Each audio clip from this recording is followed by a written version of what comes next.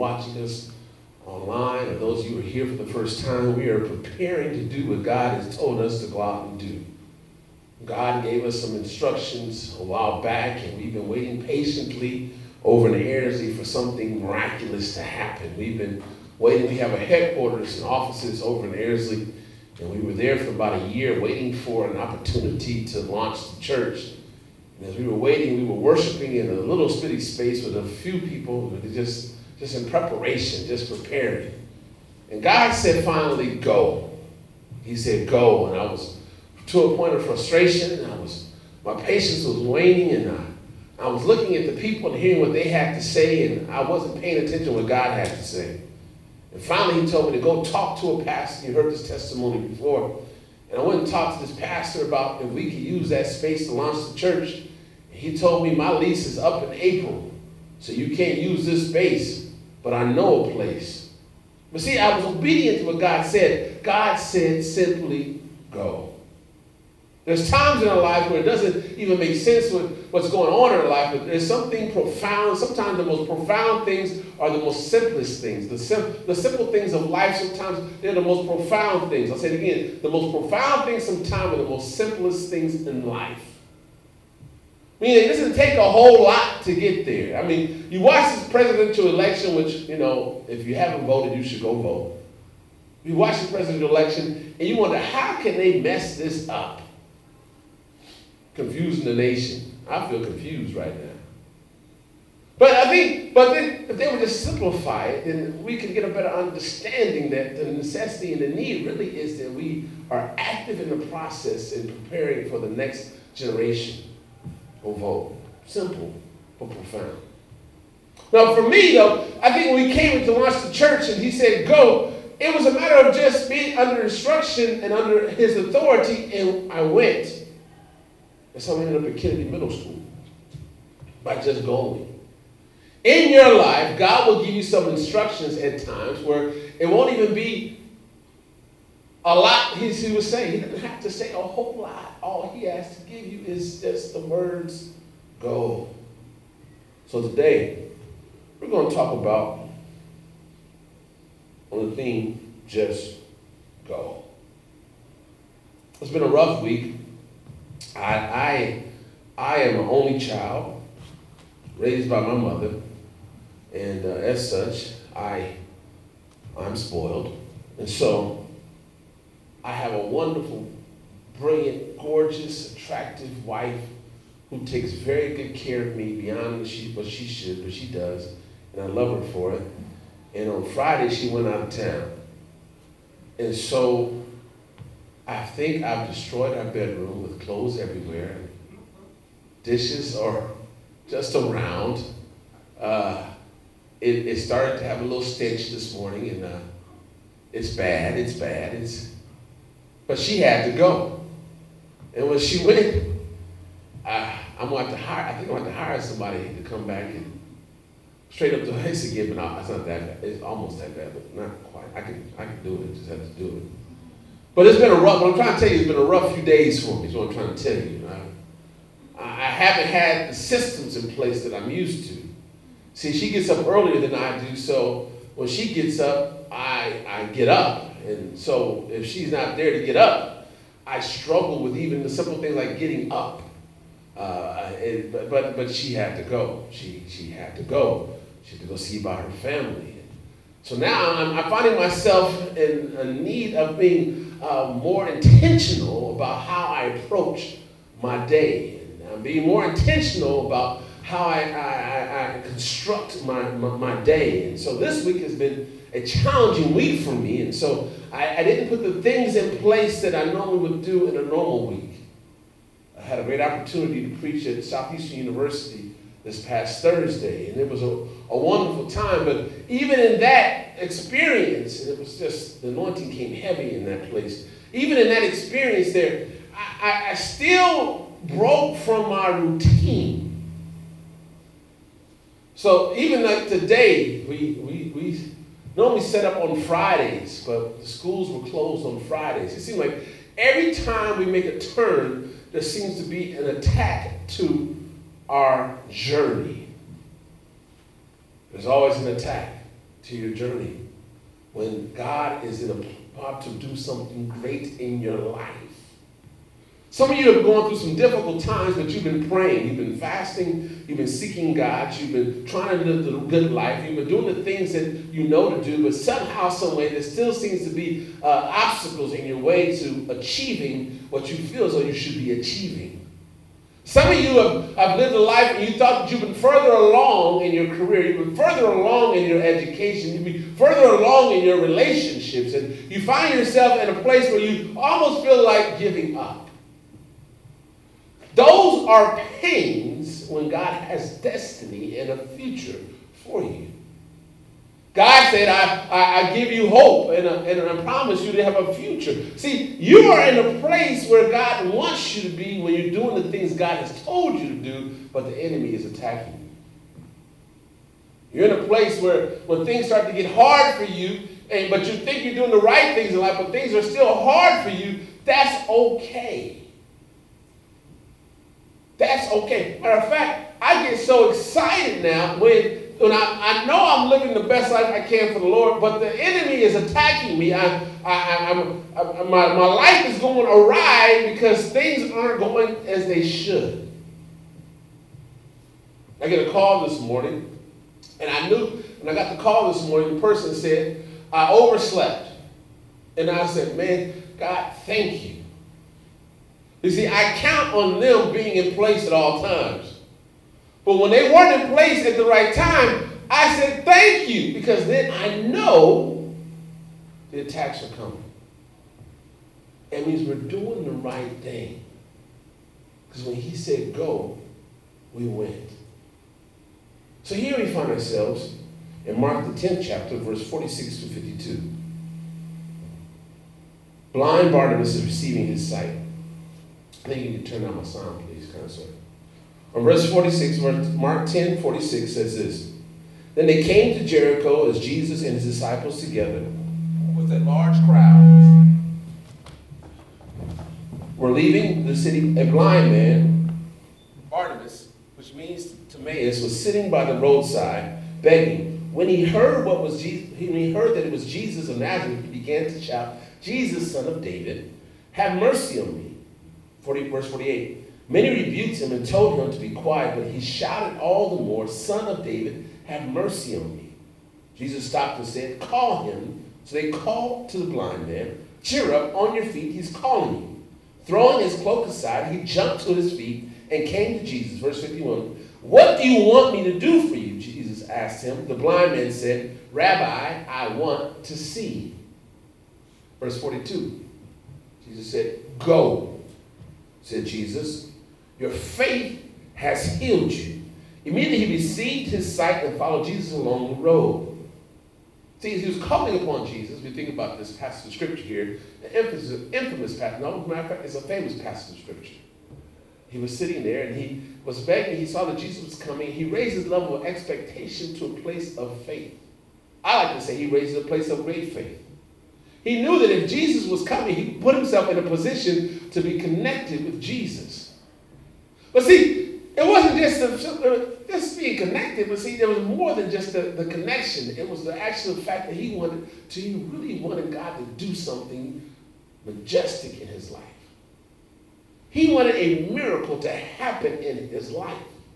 But so what he did was he said, I have to be in a place where the anointing of God will come into my life and I will experience this miracle I've been searching for years.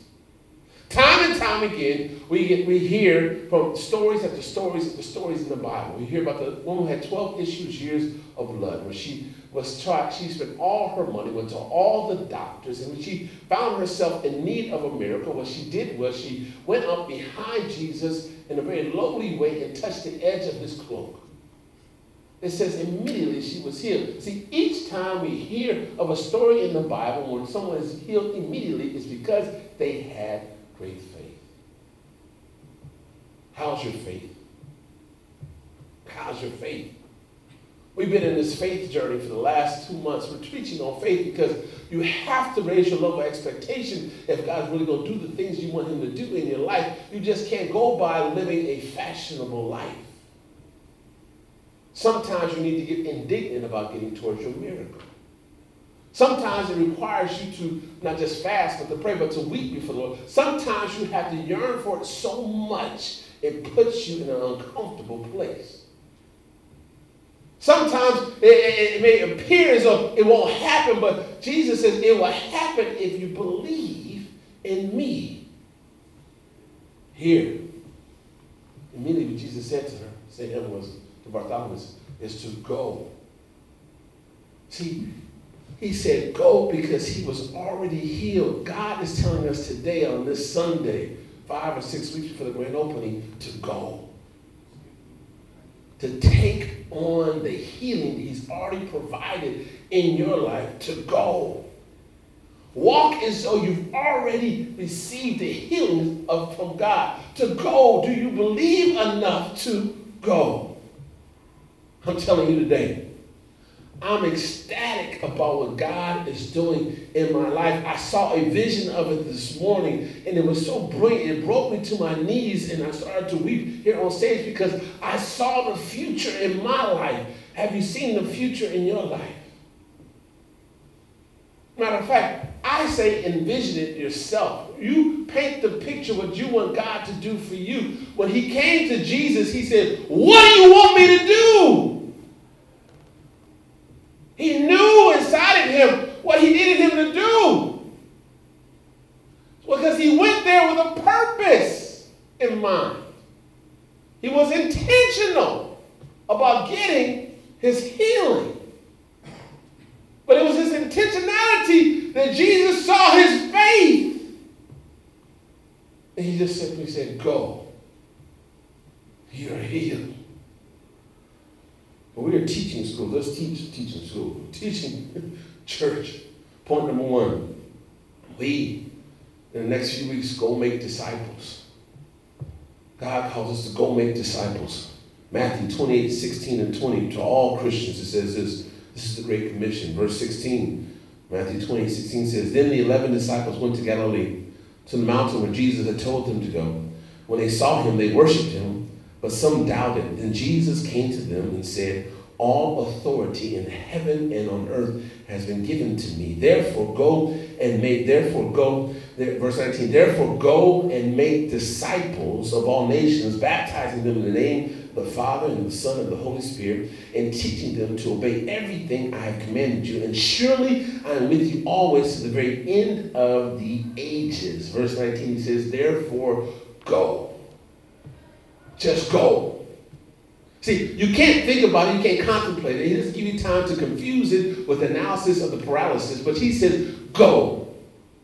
Are you going? He says, go make disciples. It's very simple and plain. So over the next few weeks, what we're going to do is we're just going to go and make some disciples. Share the good news. Grab somebody by the hand, walk them through, sit at a Starbucks, talk to them about Jesus. You don't have to be a biblical scholar. You have to have a testimony of what he did for you. That's all he's asking of us to do, is to share the good news. We all have a testimony. What's your testimony? My testimony is, man, I grew up in Los Angeles, California, and I'm still alive. That's one. Somebody said it's a good day this morning. It's a good day when you wake up in the morning. Yeah, for most people. It's a great day when you wake up in the morning. For some people, it's not such a good day when you wake up in the morning. There's hardships, there's challenges, there's difficulties. There's the struggles of life. There's sickness, there's blindness, there's persecution, there's being paralyzed, there's being some all kind of. It's wonderful to say every good day is a wonderful day when you're above the earth. There are other people who are struggling with each day, and they're trying to hold on with the breath of life. But I'm here to tell you, if you're going through life today, it's not just a good day, it's a great day, because you have the opportunity to get all things right again. I was thinking about those who I visited in the hospital. And I think about those who I want to say today is a great day for them. But I also realize the pain and the suffering they're going through And I'm trying to ease them through this transitional moment that I don't know if it's a great day for them because they got up. But then I realized that it's not for me to reflect or to contemplate that. It's my responsibility to go and make disciples of men regardless of the situation, regardless of where they're going through. It's my responsibility, it's our responsibility to usher them into the transition of life. But it becomes immediate when you're there at the bedside, but it becomes a reality, and it gets so exciting when you have an opportunity to share the good news with somebody when tomorrow will be their great day because their yesterday is behind them. That's exciting. I look forward to going out and speaking life to people who have a chance for life. That's exciting.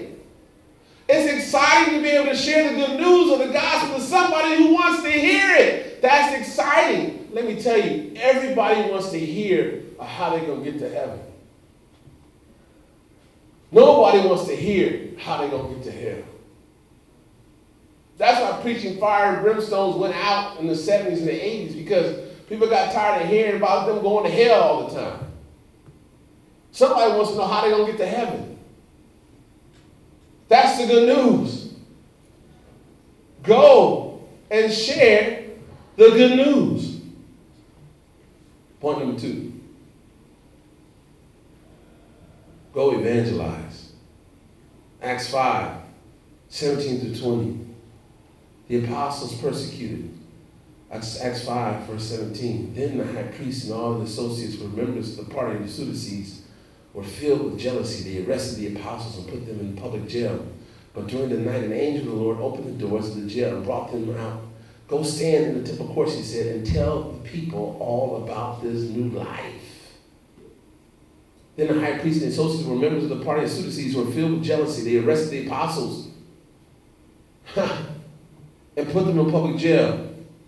Even when under the persecution, when they arrested the apostles and put them in jail, the angel of the Lord opened up the door and allowed them to come out, and then to evangelize. It says here, the angel told them, go stand in the temple courts, the angel said, and tell the people all about this new life. Man, when you're going through some exciting times, you get to have an opportunity to tell people about this new life that Jesus blessed you with. I can tell them how I was going through some struggles, but here he was. He rescued me. He brought me through. Then you can tell about this new life where I now look at difficulties and challenges as opportunities to speak the good news into myself and to others who I come in contact with. In this new life, everything that I did in my past is in my past, and my future is bright because I know that Jesus has me. In this new life, I get excited about this new life because in this new life, I don't have to worry about what's going to happen tomorrow, because he says, worry not about tomorrow because it will take care of itself. In this new life, I can live in the present, understanding my future is taken care of and my past is forgotten. In this new life, I know I have life everlasting. In this new life, I have no worries. In this new life, I have no fears. In this new life, woo! In this new life, I'm a new creation, it says in 1 Corinthians. In this new life, all things are washed away. In this new life, oh man, even my failures become tools towards my victory. In this new life, the enemy becomes my footstool. So even the haters become my mechanisms to get towards my success. In this new life. Woo! In this new life, when I feel like, when my pockets say I don't have, God says, I give you more than enough. In this new life, when I don't know what to say, the Holy Spirit will speak for me. In this new life, when I see my body starting to fail, when your body's starting to fail in this new life, you can go back and think about how he healed everybody else that you in the Bible and in the life that you know for yourself. In this new life, healing becomes a reality. Prosperity becomes the norm. Joy becomes every day. Brilliance becomes common sense. In this new life, The sun never sets because God's light always shines. In this new life, I have greater appreciation for the sun in the morning and the moon that reflects the sun at night. Understanding that God has always provided a light for me in day and at night. In this new life, joy is my standard. Peace is my foundation. Happiness is my thunder. In this new life,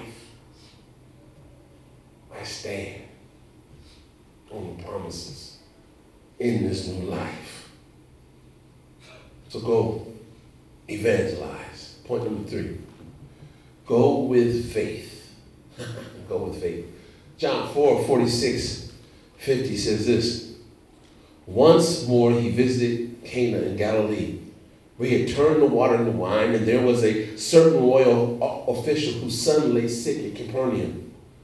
When this man heard that Jesus had arrived in Galilee from Judea, he went to him and begged him to come and heal his son, who was close to death.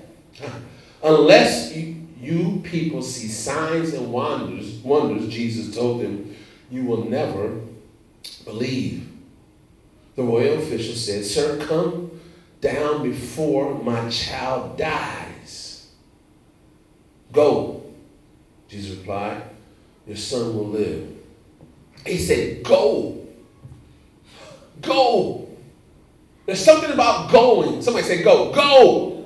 There's something about, Jesus says, go, you go. He says, go, and his son was healed. In the story, it continues to say that Jesus was actually back in his hometown, and he already spoke to the fact that a prophet is without honor in his home country. He already spoke that into existence, and so what he said was, I have to do something big for them to understand that I am the Messiah.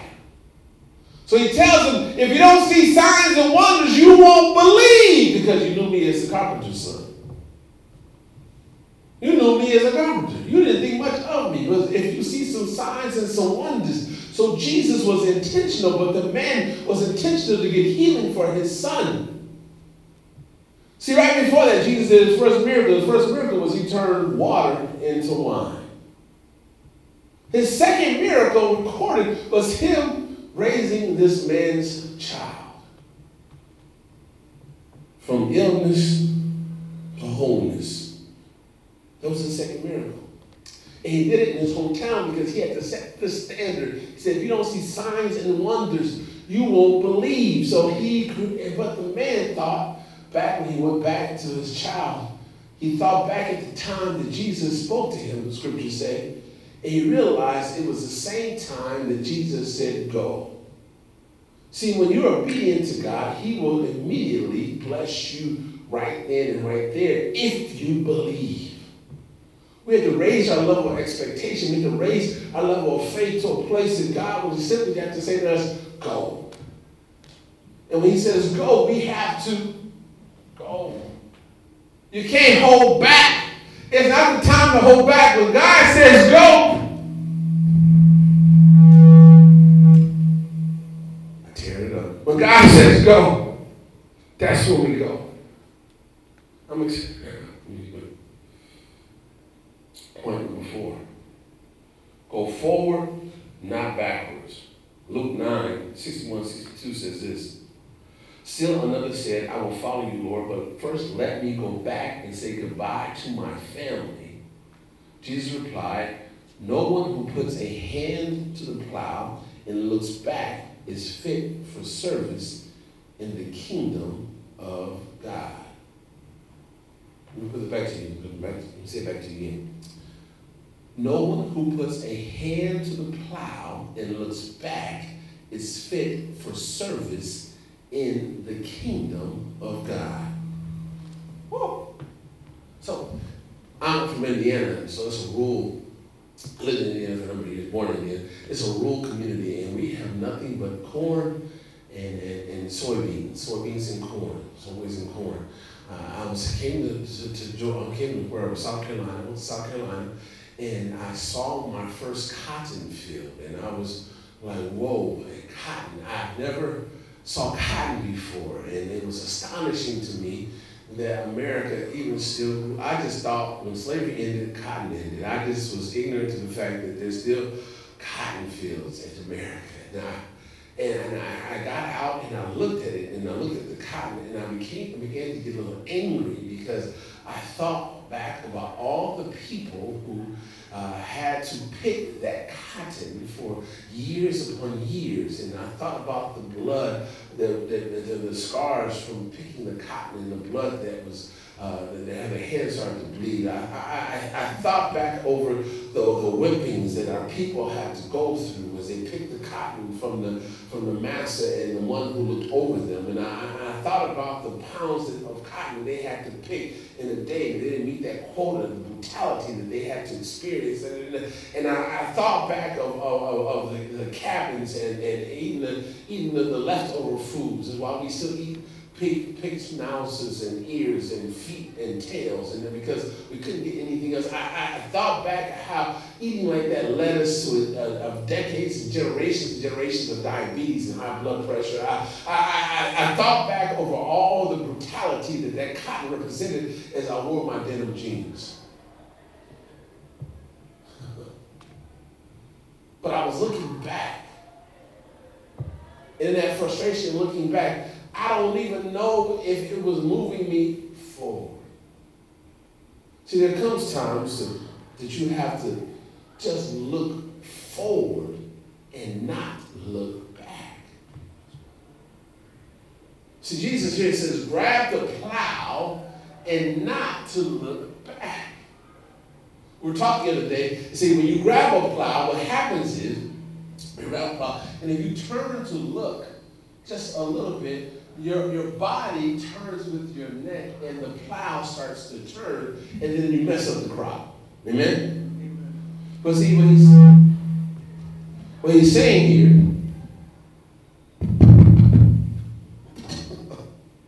no one puts a hand to the plow and looks back is fit for service in the kingdom.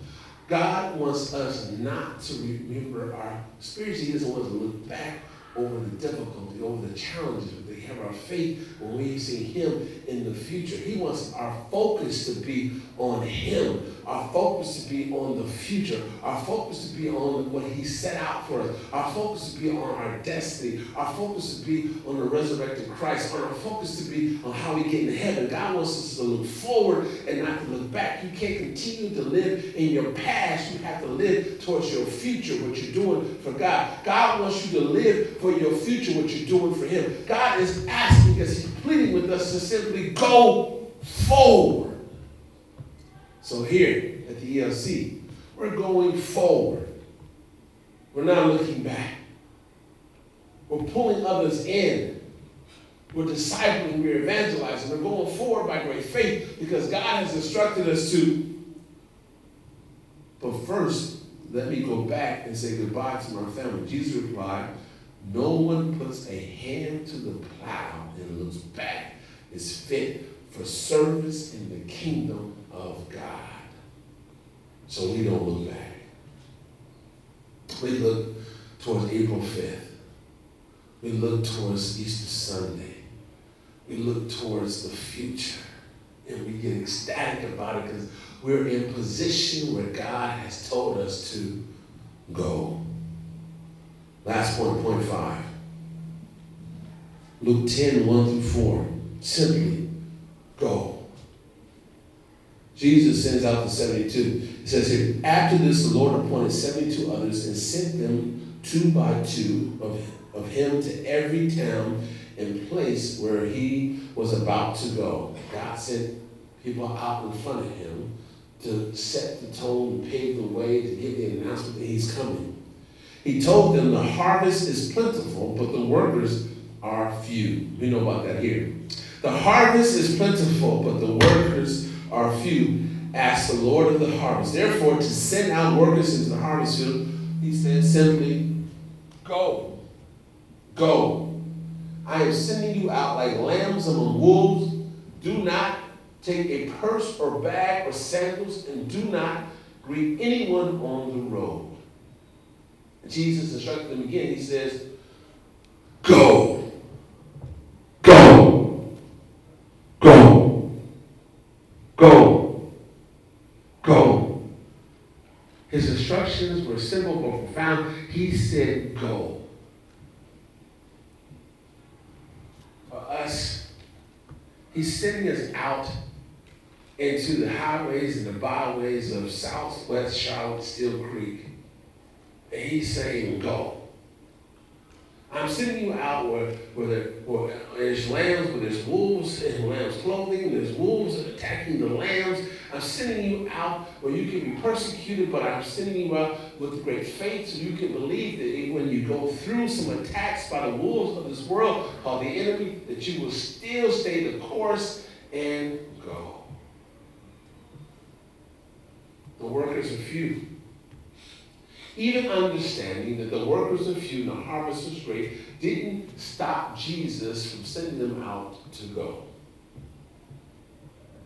I'll say it again. Even though the workers were few and the harvest was plenty, Jesus did not stop them by giving them the command to go. Okay, even though the workers were few and the harvest was plenty, Jesus gave them the instructions to go. God is telling us to go. It doesn't even seem like it makes sense, but we know that we have a journey to do. We have an assignment to complete. We have a destiny to fulfill. We have a future and promises to stand upon. We have hope for tomorrow. He's telling us to go. So go we will. Go, we're going with great faith. We're going to make disciples. We're going to evangelize. We're going to serve the kingdom of God. Woo! And we're not looking back. Don't look back. In your life, when you're an assignment of God for the kingdom, do not look back. Or where you stumbled. Or where you struggled. Or where you broke the laws of God. Don't look back at those things. God has you on an assignment, and he knows that the workers are few. But he knew that when he had 12. He knew that when he had 12. He knew that when he took 3. He knew that when he was by himself. He knew that there was few, but he knew that God was mighty. We have to understand in your life that God is mighty above men. He's powerful, all-knowing. You don't have to worry when you're on assignment from God. Let me tell you, when I was in Los Angeles, or Boston, I was in Boston, and we would go out every Friday at midnight. We put on, about 4 or 5 of us put on our clergy collars and black suits. And we would go out in Roxbury, Dorchester, Mattapan. We would go to what they used to call the hood of Boston. We would go out in our black suits and our collars, and we would go to the places where the homicide happened that week. We would go to where the gangs were gathered. We would go to the hot spots that nobody in the city wanted to go to. We would go where we felt God had called us to raise need in the city. We would gather around 11 o'clock on a Friday night. Now, we're young men in our 20s and 30s, early 30s, and so normally a young man at that age is probably out with his girlfriend or out with his wife or at the club. We went out at 11, got together at 11 o'clock, and we had worship. And after we worshiped, then we would go out, get in the car, and we'd go to a place. We met with the police in the early of the week to find out where to go. And the police would say, you shouldn't be out there because something's going to happen to you. But we said, we have an assignment. We're not really concerned about that. We have God. And I can remember one night we walked up to a group of men and they pulled their weapons out on us because they didn't trust the fact that we had on collars. But then when they saw our hearts, they realized that we were there to do them good and not to do them harm. And by that, they were able to witness what Christianity is, and not the soft, peddling Christianity, but the manly Christianity. The ones that say, I love you so much, I put myself in harm's way. And I look back over all these brothers who are doing some great work for the Lord today. They're pastors, they're professors, they're church planters. There's some wonderful men in the body of Christ. And I didn't understand when he says the harvest is plentiful and the workers are few. I now understand when I look back over that and I see when we learned from that lesson was that there wasn't a whole lot of us, but we made an impact in the city. And how they saw how these other great men were doing some work within the city and how they withstood and drew a line in the sand. And the one thing that I take back mostly from this experience was the fact that one night we went out and this brother prayed. It started to rain. And when we got out the car, he prayed and asked God to remove the rain so that we could go out and minister. And as soon as he said this prayer, it stopped raining. I saw a miracle of nature happening before my very eyes. And at that moment, I understood that when you're on an assignment for God, you can even speak to the things that God has control over in nature. And that was the clouds and the rain. He said, "Dear God, please make it stop raining." And it stopped. I tell you that story because I want you to understand. In your life, you're on assignment from God. You can speak even to nature when others can't even understand, and you can have control over it when God sends you. That you don't have to falter, you don't have to worry. You can speak life when there's death. You can speak joy where there's disease. You can speak promise when people lack hope if you just walk into your assignment and go and have faith. So today, let's have faith as God is sending us. Let's move as though God is in control. Let's speak as though the Holy Spirit will speak for us and we don't know what to say. Let's lay hands as though the healing power still flows in today's time. Let's speak in other tongues if God gives it to you to say. Let's move with the understanding that He's already provided a victory for us. So let's grab this plow. Let's not look back. Because we are fit for the service of God. Woo! I don't know about you, but I feel like I've been to the gym today. And I'm fit for the service of God. Let's get excited about it. Let's get excited about the future. Let's get excited about the destiny that God has in your life, in your family's life, in the life of this church. Let's get excited about what God has already said is going to happen if we simply just go. And it will happen immediately as we answer that call. In Jesus' name. Give God a hand praise in this way. Come on, somebody. Amen, amen. I'm excited about Jesus. Jesus. So let's pray. So, Father God, we thank you, Lord, for these words that came today, Father. We thank you. I'm so focused on this message. I didn't even think about the celebration today, Lord. You're my celebration. You're our celebration today, Father. You're awesome that you are. So we come before you today. Dear God, we hear the instruction. It's simple yet profound. To go. So with great faith, Father, we come praying for the ones that are at home who are not connected to you today, who lost their way. We pray for them. We'll go. We pray for our careers, Father, that seem to fall asleep.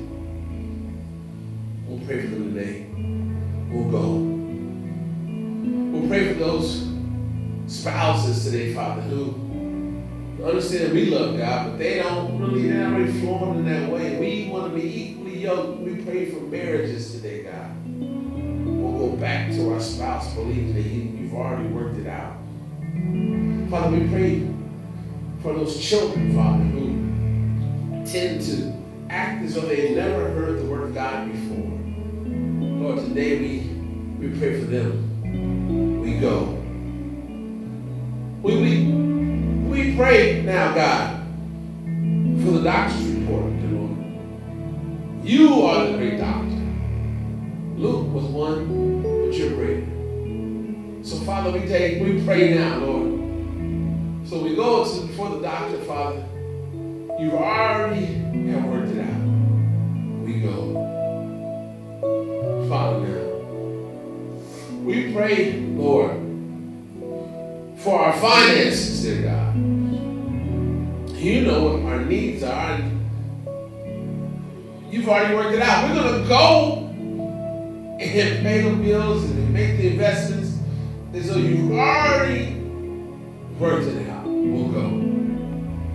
We'll go. Share the news of the new life that we have. We'll go and make disciples. We'll go with great faith. We'll go forward, not looking backward. We'll go because you're our God.